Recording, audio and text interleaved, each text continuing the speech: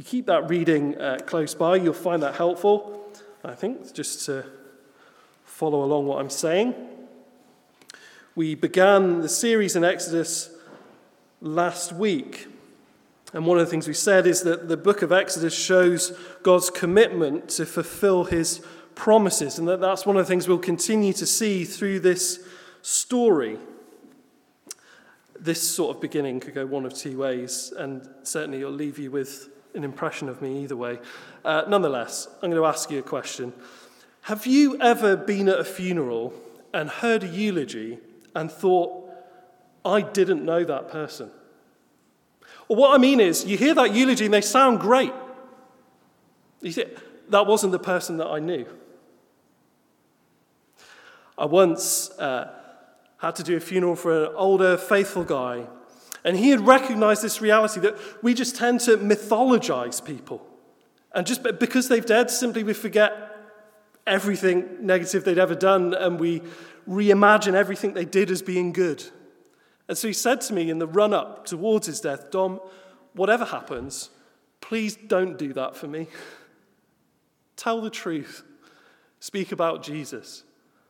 But I wonder if you've ever been at one of those funerals and you think, I'm just not sure I recognize that mythology. And this is a story where this is very, very different, where you might think that the author would spend a lot of time mythologizing the main character, because this is our introduction to our hero. One of the ways that God delivers his people always is to provide a deliverer. And here we're introduced to that deliverer, to Moses. And you might think that that narrative would be really positive, especially considering it's Moses who's writing it. And yet, it does the very opposite of what we tend to do. Because here we find the hero's humanity, his vulnerability, his weakness, his flaws. And this is the hero writing for us. This is the second book of 5 that Moses writes. It's called the Pentateuch, just means the 5. But why is it written in this way, where he shows his humanity, his vulnerability, his weakness, his flaws? Why doesn't he mythologize himself? Well, and here's maybe one of the points to take away, if nothing else, from this morning. Here, our hero, our deliverer, wants us to know he wasn't the hero. God was. God is. God always will be the hero of the story. And that's what we take away, if nothing else, from this morning. So a little recap of some of the context. God had brought the people to Egypt to save them. And now he was going to bring them out of Egypt to save them also. And so Exodus shows us God moving to fulfill his promise to Abraham and the patriarchs. And here's an update on that promise. We'll keep doing this as the weeks go by, because so much of the rest of Scripture is about God working to fulfill this promise. Genesis 12, verses 1 to 3, a promise to Abraham. Go from your country and your kindred and your father's house to the land that I will show you. It's a promise of a place. And I will make of you a great nation, and I'll bless you and make your name great so that you will be a blessing. It's a promise of a place, but secondly of a people. And I will bless those who bless you, and him who dishonors you I'll curse. And in you all the families of the earth shall be blessed. It's a promise for being under God's rule. So where are we by Exodus chapter 2? Well, in terms of people, we're looking very good. Exodus chapter 1 showed the way in which the people multiplied and grew in strength. They're expanding and multiplying massively. God is at work amongst them. He's building a people. But what about place? Well, they're still stuck in a foreign land. They don't own it. They don't have any real long-term security or hope of much of a future. And what about rule? Well, the people are not free to serve God.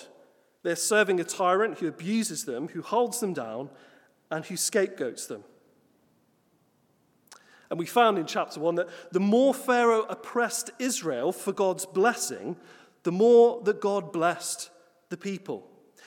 But that left us with a question, and here's where the story picks up. How will the people of God be freed from Pharaoh to be God's people? And the answer is that God sends a deliverer. So if you've got that reading there in front of you, you can turn to those first 10 verses with me. And what we see here is courage, pity, and cunning.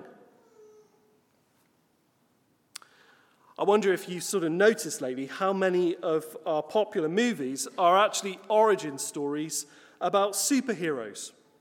Adam Markowitz, a film critic, reflects on why that is. He says, "We love origin stories because they show the exact moment when a normal guy goes from being just like us to being somehow better, faster, stronger." Well, this is Moses' origin story. And like a superhero story, it tells us much about him. And yet this story is much more about his weakness and how God delivered him. God delivers the deliverer.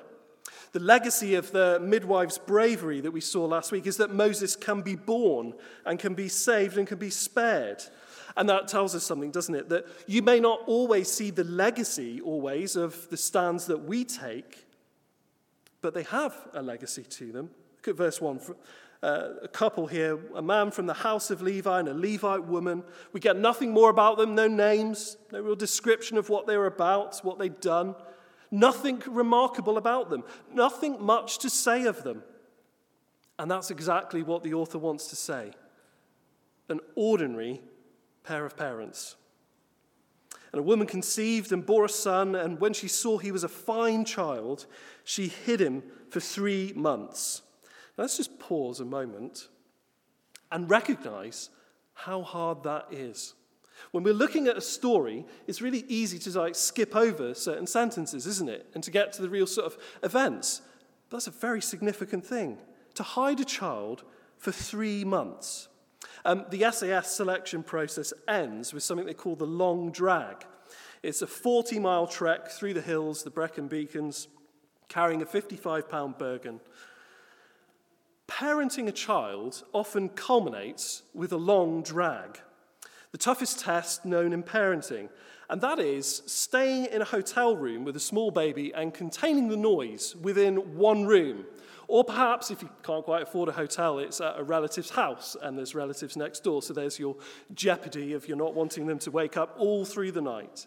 And only parents will recognize just how torturous that scene was. The cot between the two single beds, the depths that you sink to try to appease and contain the rage.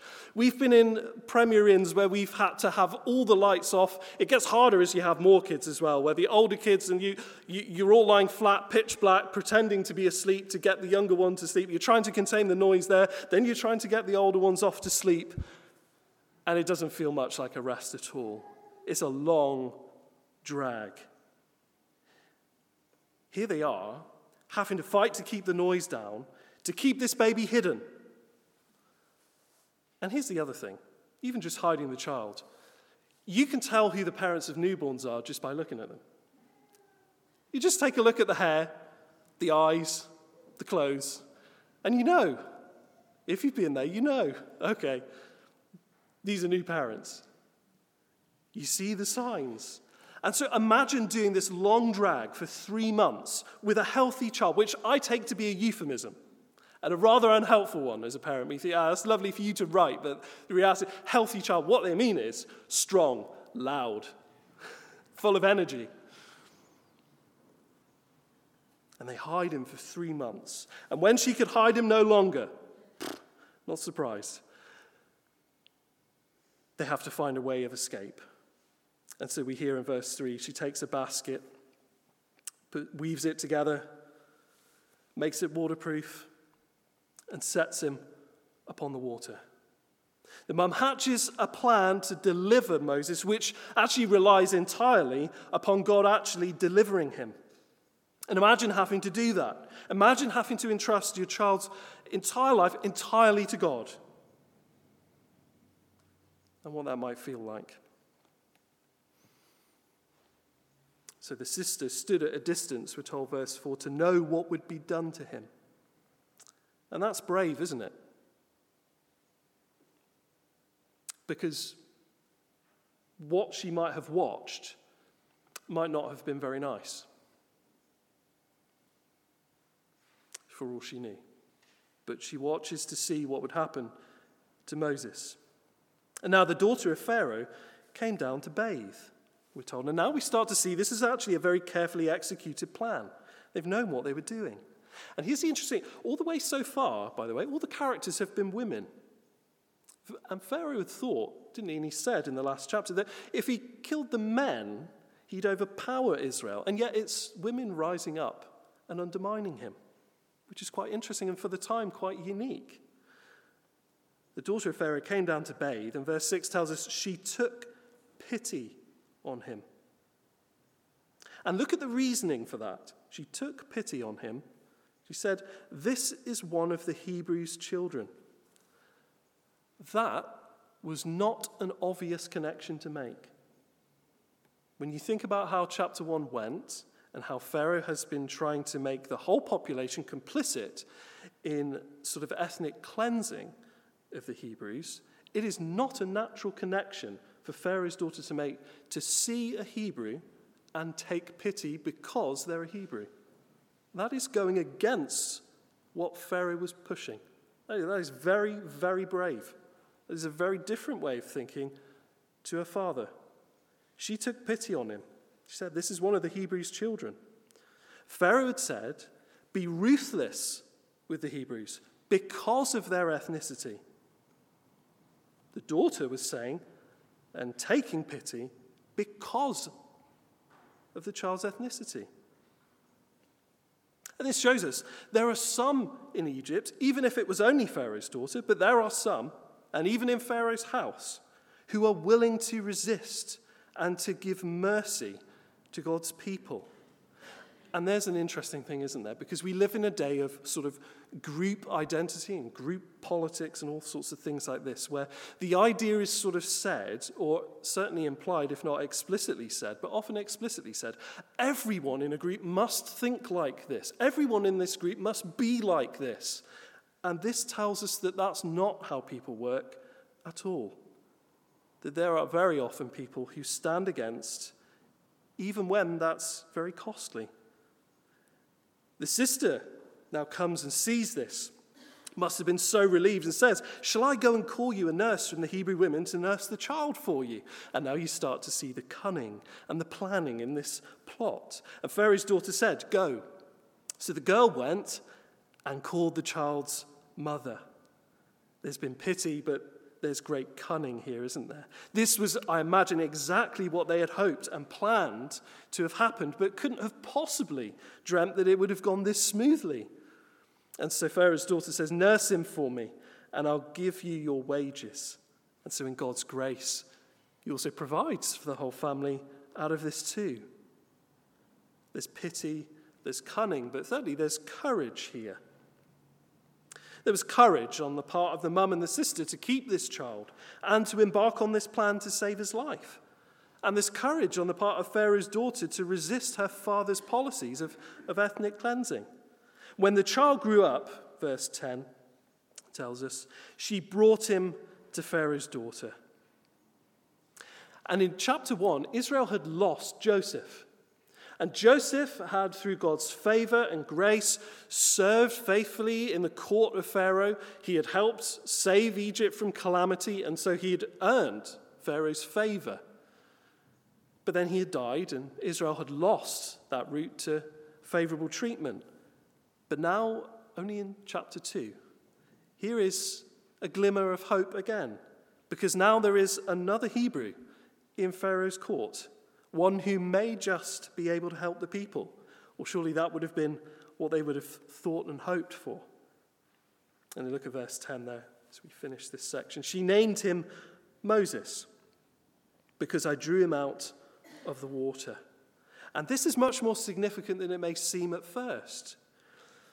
The only person who's named in this story is Moses, because he's the focus of the story. He's the hero. He's the one who matters at this point.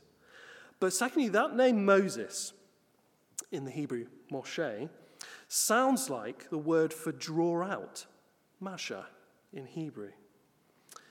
This shows that Pharaoh's daughter was familiar with the Hebrew language. And so perhaps the young women had specifically targeted Pharaoh's daughter. And that may well be why. that she actually has an awareness and sensitivity to Hebrews, no matter what her father has been saying. She named him Moses. She says, because I drew him out of the water. And so there is courage, there's pity, and there's cunning on display here in these female characters who save God's deliverer. But the point that should be most clear, I hope, is that despite all the odds, God is delivering Israel's deliverer. There's courage, pity, and cunning as God delivers his deliverer. But secondly there, if you scan your eyes down from verse 11 to 22, we see the making of the man Moses. Verses 1 to 10 give us that sort of birth story, but 11 to 22 is about Moses' formation as a deliverer. And it shows him to be a formidable character. Back to that film critic, Adam Markovits. He talks about the three sort of common things you see in a hero's origin story. He says they are trauma, finding a destiny, and a chance transformation. We see this in so many of our superheroes. Just take one example, Batman. He has a moment of trauma. He sees his parents killed. He finds his destiny is to fight the same crime in which he'd lost his parents. And then he has a chance transformation. It's seeing a bat that gives him the inspiration for his costume and his persona. Trauma, destiny, and a chance transformation. And we see this in the life of Moses too. Moses saved from the Nile, the very thing that is supposed to kill the young Hebrews. Finding a destiny, where here he decides that he is Hebrew, not Egyptian. And then a seemingly chance transformation of seeing their oppression, which changes the course of his life. And we get three little snapshots here of Moses that tell us something of his character. We firstly see him here avenging a Hebrew's death. If you look at verse 11 to 12, you'll see that. When Moses had grown up, he went out to his people and looked on their burdens. Actually, Stephen's commentary in Acts 7 is really helpful for us here because it fills in some extra details. It just tells us here when Moses had grown up. Stephen tells us this happened when he was 40.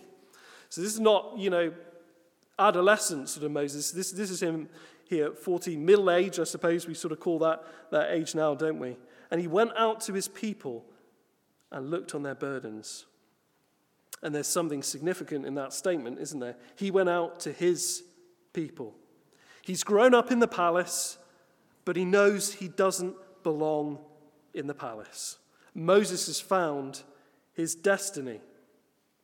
And I'm sure he'd heard the propaganda against the Hebrews because he's grown up being taught their culture. Again, Acts 7, Stephen tells us here, verse 22, that Moses was instructed in all the wisdom of the Egyptians, and he was mighty in his words and deeds. And yet, Moses knows in his heart where he's from, and he has made his choice already.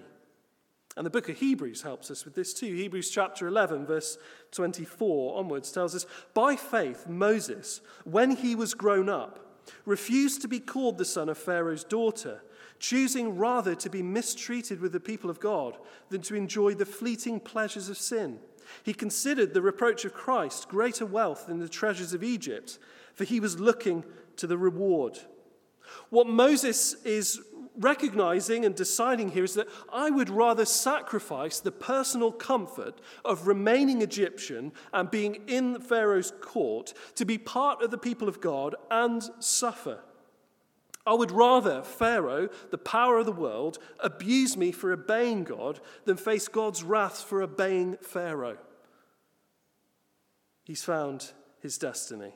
He goes out to his people and looked on their burdens, and he saw an Egyptian beating a Hebrew.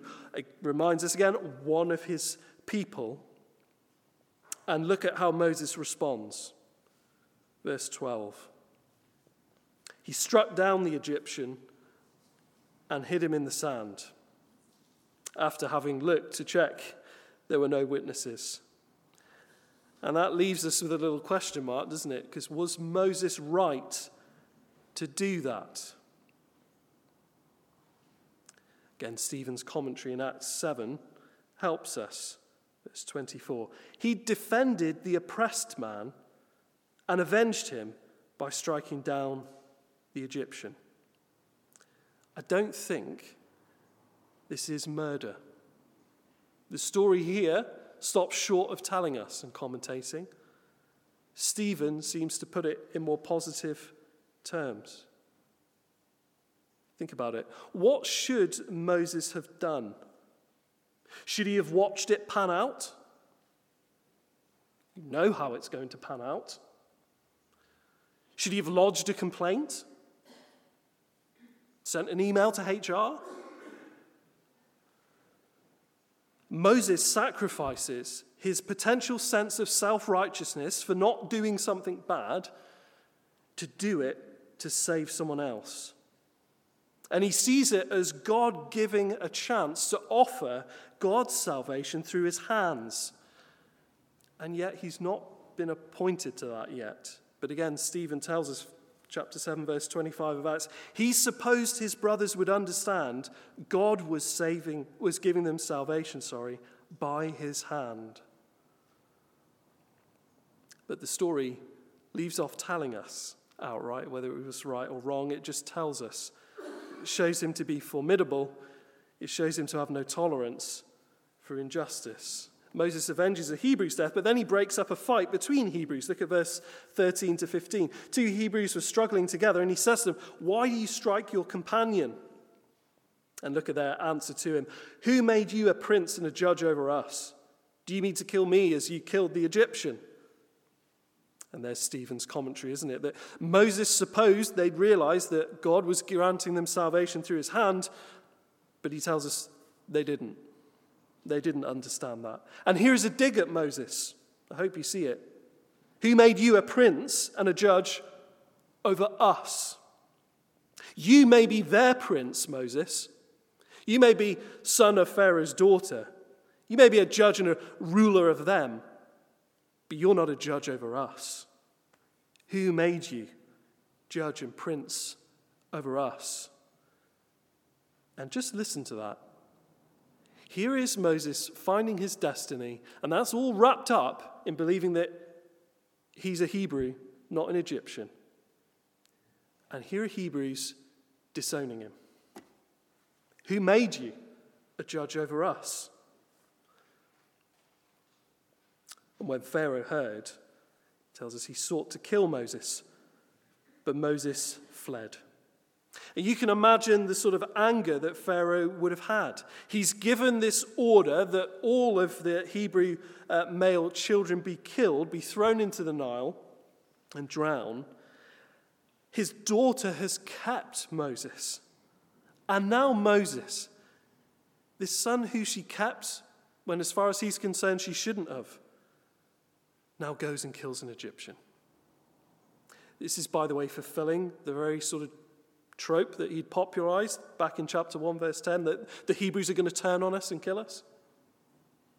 Sadly, it is sort of fulfilled that.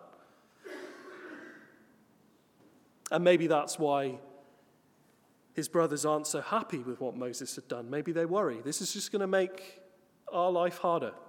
You've just made things worse for us here. And so Moses fled. Moses was capable of great bravery and fear. He's not only, and he's not always strong, just like us. Moses fled. And he stayed in Midian. And I've hopefully got a picture of a map here so you can get an idea of roughly where that is. There you are. You sort of see the distance. Egypt up in the top left corner and Midian down towards the bottom right corner. Gets about as far away probably as he sort of could. And if he didn't feel as though he belonged before, he really doesn't belong now. Living as an exile out in Midian. And the deliverer that God had raised up is now on the run in another country and wanted dead by Pharaoh. We see him avenge a Hebrew's death. We see him break up that fight between Hebrews. And then the third story is Moses delivering some women from some shepherds. We hear about the priest of Midian having 7 daughters, and they go out to water his flocks. No doubt he's not able to do that work because he's caught up with that priestly work. And so the daughters are forced into doing that for him. And these shepherds come and drove them away. And Moses stood up and saved them, verse 17 tells us. He's resisted the shepherds who outnumbered him, by the way. And again, he's seen bullying of someone in power, abusing those not. And he stood up and he's taken action. And so Moses proves himself as someone who fights for the oppressed, no matter the personal cost. And there's a reality here that this ability, on a personal and an individual level, to resist evil always actually protects all of society, not just you. And notice how Moses is spending that capital every time, not to protect himself, but to protect others.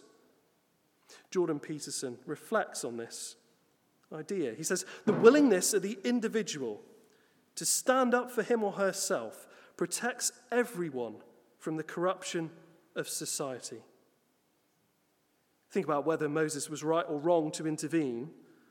There is sometimes a bigger cost in not resisting and not fighting the fight that needs to be had than to fight it, even if you might come out of it worse for wear. There is a cost to inactivity. Moses, on the other hand, is a man of action, for better or for worse. Moses stood up and saved them and watered their flock. And know that not only does he save them from these mean shepherds, but he does the work for them. He waters the flock so that they wouldn't have to. And so the father, when the daughters come home early, says, "How is it that you've come home so soon today?" And they tell him, and look at this, verse 18, "An Egyptian delivered us." And notice that again. The whole part of this section of the story here is Moses finding his identity, that he is Hebrew, not Egyptian. He's rejecting that Egyptian identity and saying, no, I'm a Hebrew, and those are my people, and those are the people that I'm going to live with and I'm going to fight for. He's been rejected by other Hebrews who say, well, who's made you prince and ruler over us? And now look, he's being seen not just by other Hebrews, but others too, as Egyptian, despite seeing himself as Hebrew. And look at that conflict. And Moses was content to dwell with the man, verse 21 tells us, and he gave Moses his daughter Zipporah, and he gave birth to a son, and they called his name Gershom. As he said, I've been a sojourner, a traveller, a wanderer, that is, in a foreign land. And again, Stephen's commentary in Acts 7 helps us, Acts 7 verse 30, that when 40 years had passed, an angel appeared. He is an exile in Midian for 40 years before chapter 3 occurs. That is, at the moment that he's kind of appointed by God to be a deliverer, he's 80. And a lot of his life seems to have passed him by. Here he is, 40 years in exile, going nowhere. Moses has tried to play Redeemer in his own wisdom and in his own strength, and it's resulted in him living as an exile in a foreign land. And it tells us that, no one can bring God's deliverance, no one can really do God's work until God has anointed them with his power and his calling. Moses has stepped out and tried, and he's had every good intention, but it's not worked out very well. And so we're left on a weird note. The hero's introduced, but he seems to be washed up already. And so the question we're left to answer is, what will God do? And here's the heart now of this passage here, this final section. The God who keeps his promise. And if you look to verse 23 to 25, here's the heart of this whole chapter. We've seen that courage and pity and cunning, the making of the man Moses. But now the author turns to God. During those many days, verse 23 tells us, that is another 40 years, and that's a long time, isn't it? That is a long time to have to wait for God to rescue them. And that presents us a challenging reality that God is sovereign. We'll see that throughout the course of this story. But he doesn't spend his sovereignty on keeping you comfortable. That's not priority, number one. God is sovereign, but he doesn't always spend that sovereignty on keeping you comfortable. And it forces us to ask a little question. Can we even appreciate what God offers us if we've never tasted life without it? If we don't at some point go through the moment of actually experiencing lack and need? Sometimes suffering serves a good purpose. We thought last week of Nietzsche's reflection on the constant sort of blessing of the people of Israel, of Jewish people, and yet also the affliction that they have tended to face. And he said their energy and higher intelligence, their accumulated capital of spirit and will, gathered from generation to generation through a long schooling in suffering, must become so preponderant as to arouse mass envy and hatred. His point, in part there, I think, is to say that the fact that they have faced so much challenge and adversity has strengthened them in a way that they continue to prosper. There is a good purpose to suffering. Romans 8 reflects on this same idea. It says, we know that for those who love God, all things work together for good. For those who are called according to his purpose. For those whom he foreknew, he also predestined to be conformed to the image of his Son. All things, even bad things, even sad things, even things that you wouldn't choose, work together for good. And the good that they work together for is the second half of that sentence, that we would be conformed to the image of his Son. Suffering has a way of refining and renewing and redeeming us into Christ's image. And so there's practical realities to this too for everyday life, for parenting. We will fail our children if we never allow them to face adversity. How will they grow independence and strength if they don't know what to do when they don't know what to do? Because they haven't had to face that. And they've been so cushioned and comforted from things, they're really not equipped to face the world. There is a useful neglect. There is a useful element of allowing children to discover and to work through adversity and challenge. And God is a much better father than us. The king of Egypt died, verse 23. And surely they must have hoped, well, here may be a hope for us. Maybe we'll get a better Pharaoh now. And yet they didn't. One, I'm sure, of many false dawns. The king of Egypt died, and the people of Israel groaned because of their slavery and cried out for help.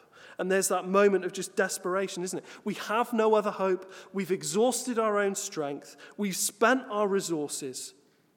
And the cry for rescue from slavery came up to God.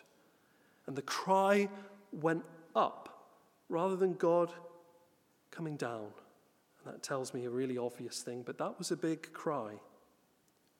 And the fortunes of Israel, though, didn't rest on Moses coming to terms with the oppression of the Hebrews, as we saw in the last section of the story, but that God saw.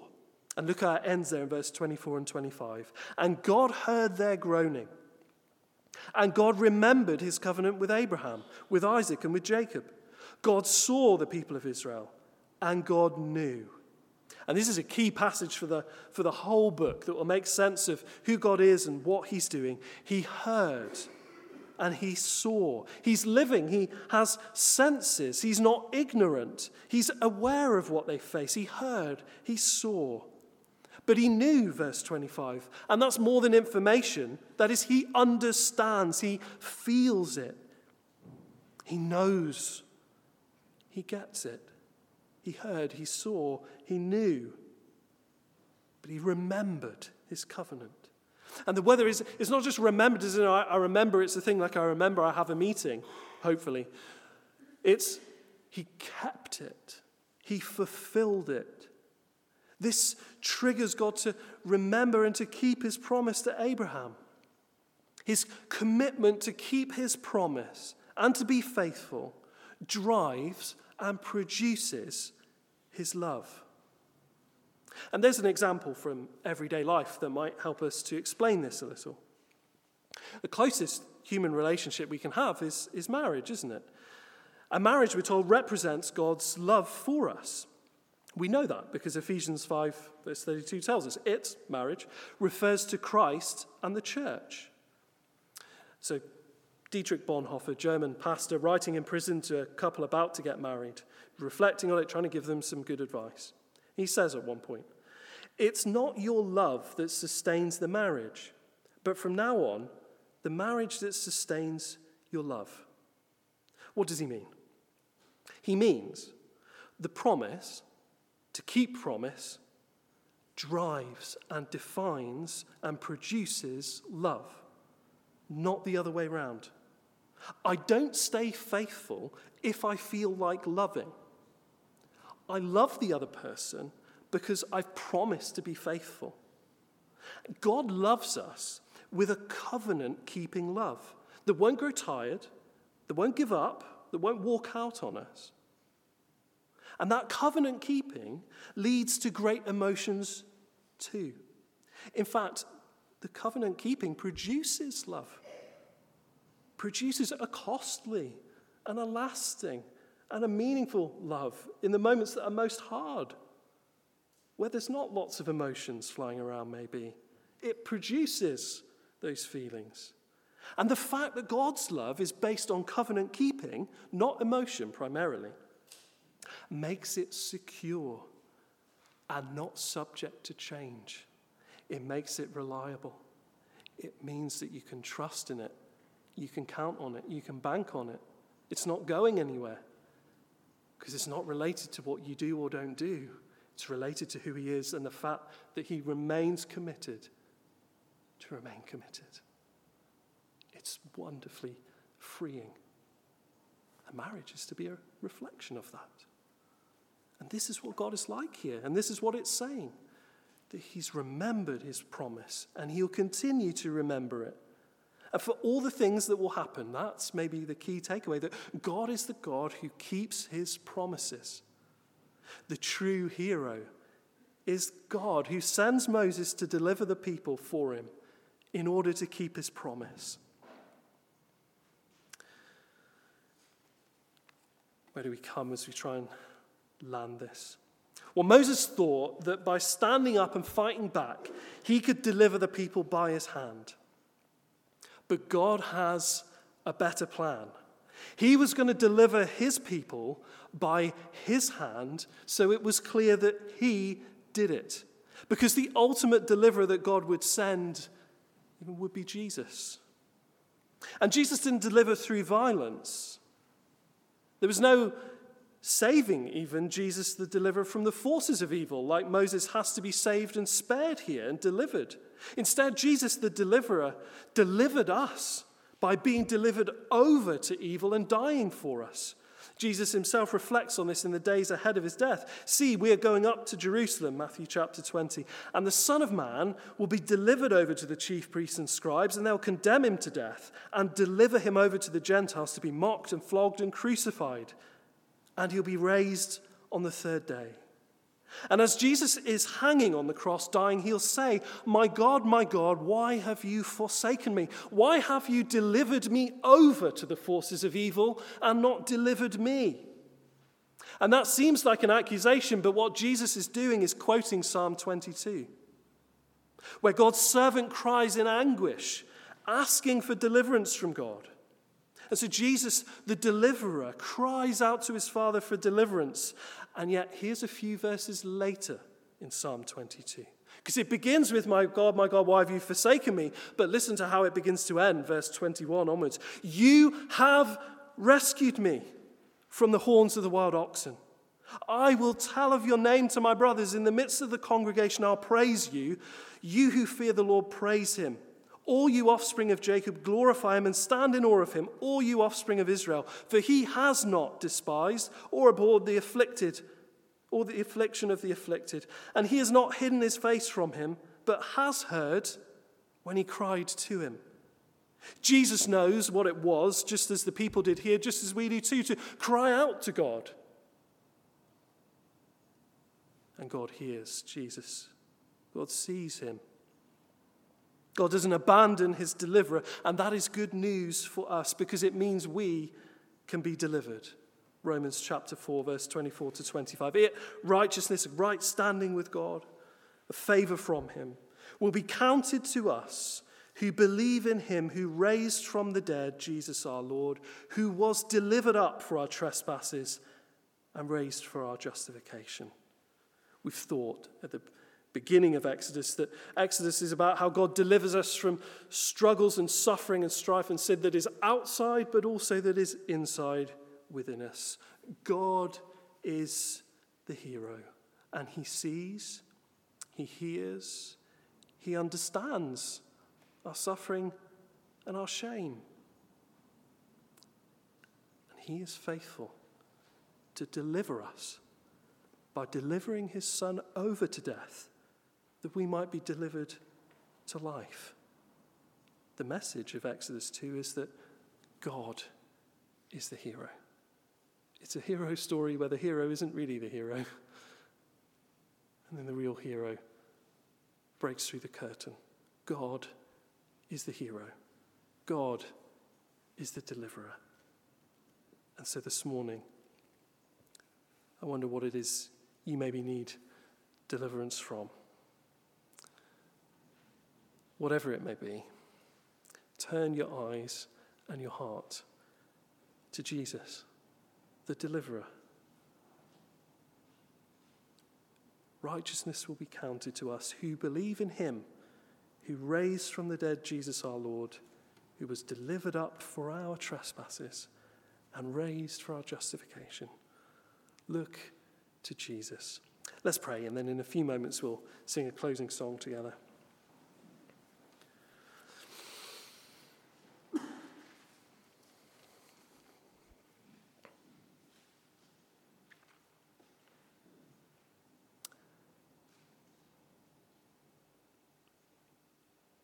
Father, I think we maybe often have been in Moses' place and had all the